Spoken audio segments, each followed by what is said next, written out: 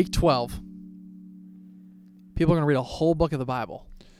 2 Samuel. It's pretty impressive. It is. And we're still trucking through. I mean, this is pretty substantial. What's 12 divided by 52? Oh, come on, man. Not a ton. We're making a dent. Week 12 of 52. We're in 2 Samuel. Last week we saw the anointing of King Saul, and then pretty quickly the disobedience of King Saul.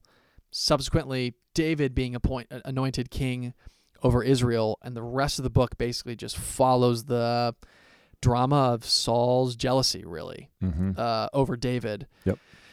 And Saul ends up dying. And so that's where we pick up in 2 Samuel that David is grieved, actually, of Saul's death. Yeah, again, which is challenging in and of itself because... I mean, think about the status change that's beneficial for David. Well, not only that, but like this guy's been trying to kill him. Yeah. And he's grieving and he's mourning. He's also mourning for his spiritual brother, best friend, Jonathan. Yeah. Because he dies as well. Yeah. And, and some of that actually is, I think it's, that's actually later on. I'm mixing up 1st and 2nd Samuels. Got my numbers mixed up. 1, 2. Yeah, 1 and 2. And you said 2 comes after 1? That's right. Okay. So in 2 Samuel this week, we really are going to follow the life of David, who is this king from the tribe of Judah, which is where we've been anticipating this Messiah to come from. Mm-hmm.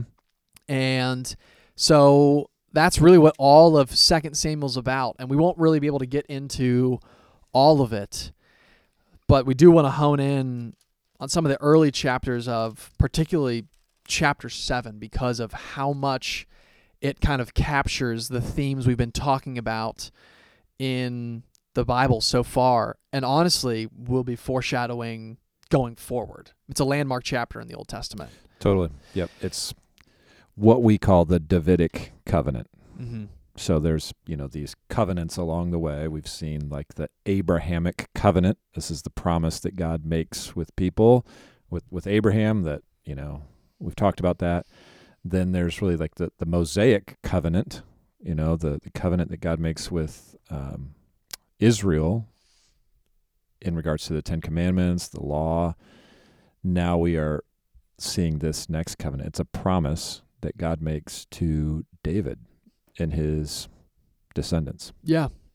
So the themes of God's presence and the lineage of the Messiah are so intertwined here because and part of the Davidic covenant that we see in the beginning of 2 Samuel 7, it actually comes up with David kind of reflecting on the fact that he lives in a sweet house and the Lord dwells in a tent, the tabernacle. Yep. It's been moving around from place to place. It's not, it's mobile. It's not stationary and in one place. And again, when we say the Lord, we don't mean that God... All of God was dwelling. God's allowing an aspect of his glory to be manifested in the tabernacle for Israel's sake, to be this reminder that he's with them. But yeah, it's, David is like contrasting that and starts to have these desires of like, we should build a permanent temple structure, which was a good desire, but he says, not for you, that's going to be your son. Yeah, that's right. So, even thinking about that, the presence of God, or maybe another way to say it would be the meeting place of God, this is a significant addition to the story that we've seen so far.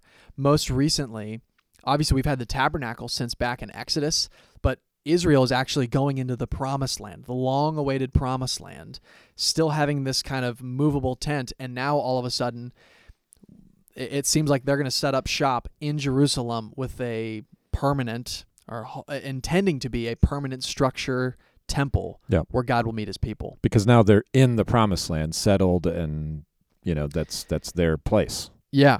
And it's pretty remarkable. Like, we've talked about how the Messiah in Genesis 3:15 is going to put a death blow to sin.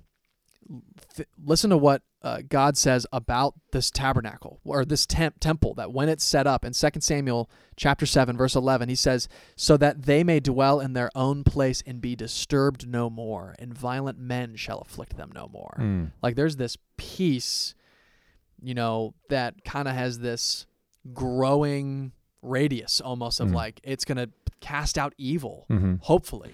Well, and it's largely a place where their worship can be undisturbed. Yeah, which was not the case for so long of Israel's journey. Yeah. And that obviously ties in with the lineage of the Messiah as well, that it says in verse 12, David, when your days are fulfilled and you lie down with your fathers, I'll raise up your offspring after you who shall come from your body, and I will establish his kingdom. He shall build a house for my name, and I will establish the throne of his kingdom forever. So there's this huge theme of the son of David coming in through here. And obviously that term sounds familiar to Christians today, the son of David, right? Mm-hmm. So, I mean, what should a Bible reader expect of this immediate son of David? What's our hope, at least? Well, I think there's a little bit of interplay here in 2 Samuel 7. In one sense, he's speaking about Solomon there, because he's saying, your son's going to build a temple. And then he goes on to say, and when he sins, I'll forgive him. But he says, I'm going to establish, the throne of his kingdom, and he uses the word forever. So there's a like an eternal or a lasting aspect to this one that's going to come from David's line, the kingly line, who will be an eternal king, and he'll be a universal king. So in one sense, he's speaking here of Solomon, but then he's even saying beyond Solomon, there's going to be someone that comes from your kingly line that will, reign eternally. And that language is picked up a lot in the prophets, the root out of David, the son of David, all of that. As we read into the prophets, they're going to talk about that, describing the yet coming Messiah. Yeah. So it's pretty remarkable how important this chapter is in terms of kind of filtering down what this line looks like. It not only is it going to come from the line of Judah, but it's going to come through the line of David as well. That's right. And so initially it's looking like Solomon is going to be the one that is going to be the one to hopefully be this king, this Messiah king that ushers in peace and deliverance from enemies and all sorts of stuff. But it's interesting because Solomon has an interesting entrance into the world that takes up a significant portion of 2 Samuel. Yeah, that's... obviously up to you've got the first several chapters of 2 Samuel, there's a little bit of infighting of who's going to be next in line after Saul. It's finally settled that it's going to be David. Then they bring the ark to Jerusalem, which that's a fascinating narrative in and of itself, just because of the holiness that's around that. Then in chapter 7, you've got this the covenant with David, but then we really see, even though David is described as a man after God's own heart, we see this just massive moral failure. Yeah, through adultery and murder. Yeah. So I mean, again, we talked about how well-known the David and Goliath story is. This is probably up there with the more well-known narrative about David, is this adulterous affair he has with Bathsheba. What can we learn even from our own fight against sin and our own life as we look at David and temptation that he faced here? Sure. I mean, first, I think we can't think about this like the only temptation that you could really mess your life up with is adultery. Yeah. Right. I mean, there's many other ways that we can compromise and sin against God and violate his character and just make immoral decisions. And as if, it's, sexual immorality of a kind that's physically acted upon. Yeah. Even Jesus is saying that, the anyone who lusts or looks at, is the standard is Right. much higher than we think it is. Right. Or at least Yeah. And I think that just that, you just wonder how much of a complacency and comfort level contributed to this moral failure. I remember hearing a talk from a guy that he was 30 years out from a moral failure, and he talked about how 30 years after, you mean? Yeah. He was talking 30 years after, Mm-hmm. After walking out many, many years of repentance, and he talked about how it was more it was like the busy pace of life that he wasn't taking time to really reflect and meditate on the Lord, and it was just like get things done, and that was sort of what compromised his heart, whatever. Here, it almost seems you just wonder, like, were things just so good for David that Mm-hmm. he didn't feel like he needed to be on watch and on guard, and so It's almost the opposite of what you just said. yeah, it's like he's sending people out. Yeah, you go win this war. Mm-hmm. We're doing pretty good. We're kind of mopping up around here. You go out. I'm going to hang back and kind of enjoy this peace and quiet, and then he finds himself in this very compromised position. 2 Samuel 11, verse 1, in the spring of the year, the time when kings go out to battle, David sent Joab and his servants and him and all of Israel. David's the king, and he's sending everyone else out. So, yeah, I mean, that's a good reflection. The guy that you were talking about, there can be a hyperactiveness that we lose oversight over our own soul. And on the flip side, there can be a hyper inactiveness or complacency that, we're completely neglecting all of the responsibilities of our life, that we're just naturally more, weak to temptation. Yeah. Or even just like that couldn't happen to me kind of situation. And then I think there's also just a lot about like what David does with his sin, because in covering up, it's like, oh my word, this just gets worse and worse. And how many times do we do that as well? Like we're trying to, like, there's something going on, downplay or like cover it up. Like, so then you think, well, I can lie here, and it just creates this snowball, and all the while it's just making things so much worse. I was so convicted reading about it this past time through, because Bathsheba's husband seems to be of such upright character. He won't even go home. So basically part of the scheme is to get Uriah, or is that his name? Did I get that right? Yeah, Uriah to come back and to sleep with his wife to kind of confuse the pregnancy situation. Yeah. But listen to what he says. In 2 Samuel 11:11, he says, "The ark and Israel and Judah dwell in booths, and my lord Joab and the servants of my lord are camping in the open field. Shall I then go to my house to eat and drink and lie with my wife?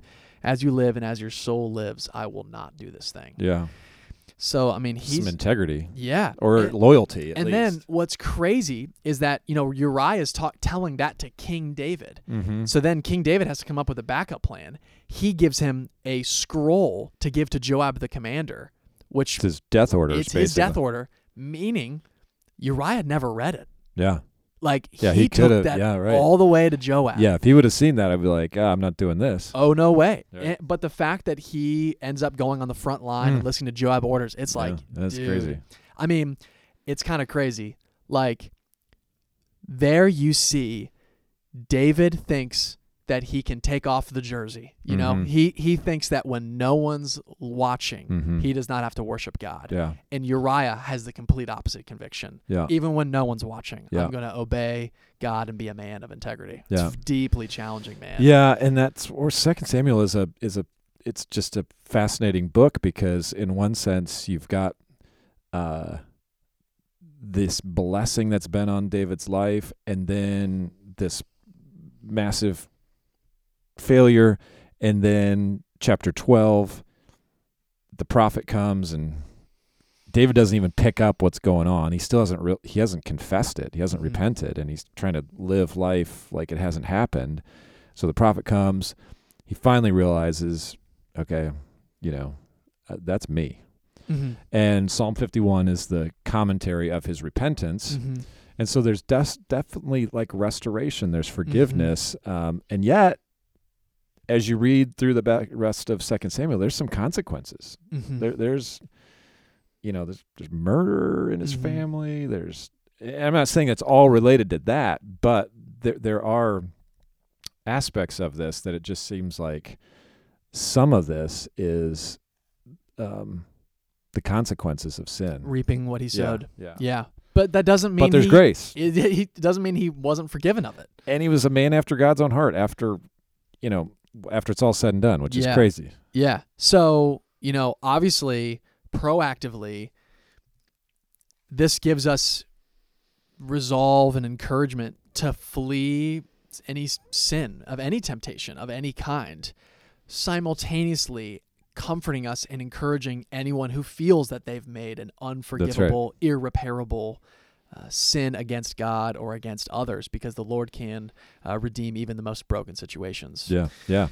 And then the rest of the book really is, kind of talking about some conspiracies. You've got Absalom, who's David's son, who's kind of trying to take over.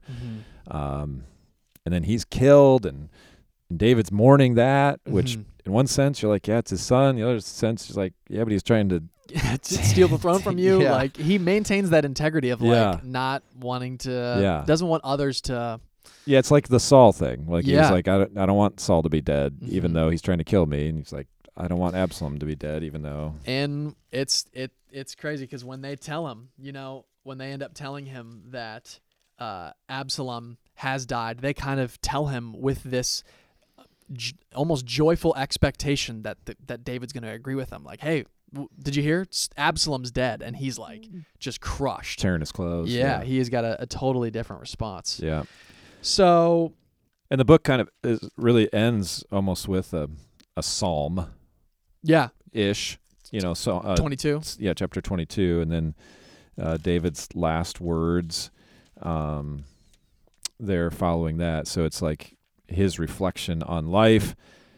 And then there's one last, kind of messy situation where it seems like David at the end of his life wants to look back and be like, well, let's see how many people are there here now. How big did this thing get? Yeah.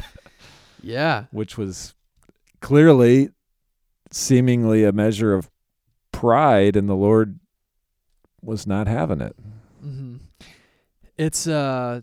It's pretty remarkable. We'll get to Proverbs when we get there, but it even says later in Proverbs that the Lord, like, what is it, 3 things or 6 things that the Lord hates, and one of them is haughty eyes, like looking down on others, when with that, how highly you view yourself. Yeah. And so David's immediately convicted of it. He even confesses it to the Lord and says, I've acted very foolishly. Yeah. So there's consequences for that one as well. And a portion of Israel is punished because of that. And that's basically it for 2 Samuel. And so the next the next 2 books are 1st and 2nd Kings, and then 1st and 2nd Chronicles after that, which kind of is almost like a recapturing, a re-summary of what we've been reading all of about. that history. Yeah. Yeah, the Kings get into,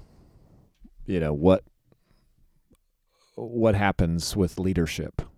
And we'll get in and we'll see how the kingdom divided and all that kind of stuff in next week, really. But it does, this is where that principle of the closer the leader stays to the law, the more that influences the culture of the people and the worship culture, because you really don't see, you see that in a very negative fashion. Throughout Kings. Throughout Kings. I mean, you have David, who's, seeking the Lord, although has these issues, as we all do.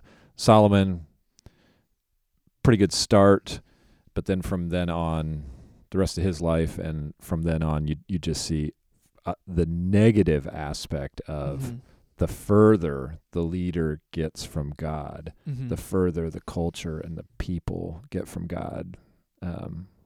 Yeah, I think it's interesting in 2 Samuel 23. So, right before the Bible kind of goes into this journey about kings that largely recounts, for the most part, godlessness. Godless kings that do not believe in Yahweh, or do not obey Yahweh, rather. Some do, but most don't. It's amazing that David is still able to utter these words in 2 Samuel 23, verses 3 and 4. The God of Israel has spoken. The Rock of Israel has said to me, when one rules justly over men, ruling in the fear of God, he dawns on them like the morning light, like the sun shining forth on a cloudless morning, like rain that makes grass to sprout from the earth. Which again is just teaching us to look to this messianic king, because that's the ultimate ruler that we want to be under. Yeah. And it kind of corrects we live in such a cancel culture that when we see a repetitive cycle of godlessness within the kingly structure, it would kind of begin to think that all sorts of authority are bad altogether, But this is kind of a challenge for us in the areas that God has entrusted us. We can exercise authority in such a way that it actually causes the people we were responsible for to flourish. Sure. Whether that be someone might be listening to this and is a politician, or if they're a parent, like there's a way that we can rule or live rather in the fear of God for the flourishing of others. So it kind of, I don't know, it feels like a very poetic ending to 2 Samuel that kind of creates that longing for the Messiah who will ultimately rule justly in the sight of men. Yep, totally. Any other thoughts? 2 Samuel? I have no other thoughts. Zero. Seriously, at all? All right, man. I think that's it. We're not going to do any questions right now because some are going to be pertinent to later parts of 1 Kings and 2 Kings. Any thoughts about 1 Kings? I mean, we set it up a little bit, but I think, again, don't get bogged down in the names and places necessarily. I think the big thing is to track the character and what's happening to the people as the further they get from the law of God. I think that's kind of the trajectory to stay on. Yeah, totally, man. So, well, with that, I'll pray us out. Father, thank you for the book of 2 Samuel. Thank you for this prophecy and even prediction of what the coming Messiah was supposed to look like. One that rules justly over men and is supposed to be establishing a kingdom forever. And we pray, Lord, that as we see precursors to the ultimate King Jesus in the Old Testament, we pray that it would foster in our hearts a greater reverence and love and worship for your Son Jesus, who was perfect and without sin, and ultimately is the Messiah that through his death and his life, his death, and his resurrection and ascension has defeated sin and death, that we can have the hope of eternal life with you forever. And so we're thankful for the kindness that you have shown us by giving us wisdom and instruction. We're thankful for the kindness that you've shown us in your grace and mercy, despite us having significant moral failures even in our own life, that you can still use us. And so we pray, Father, that we would confess our sins because you are just and to forgive us of all unrighteousness by trusting in your Son, Jesus. And help us continue to grow in our love for you as we read through the Bible together as a church. And it's in Jesus' name we pray all these things. Amen. Amen.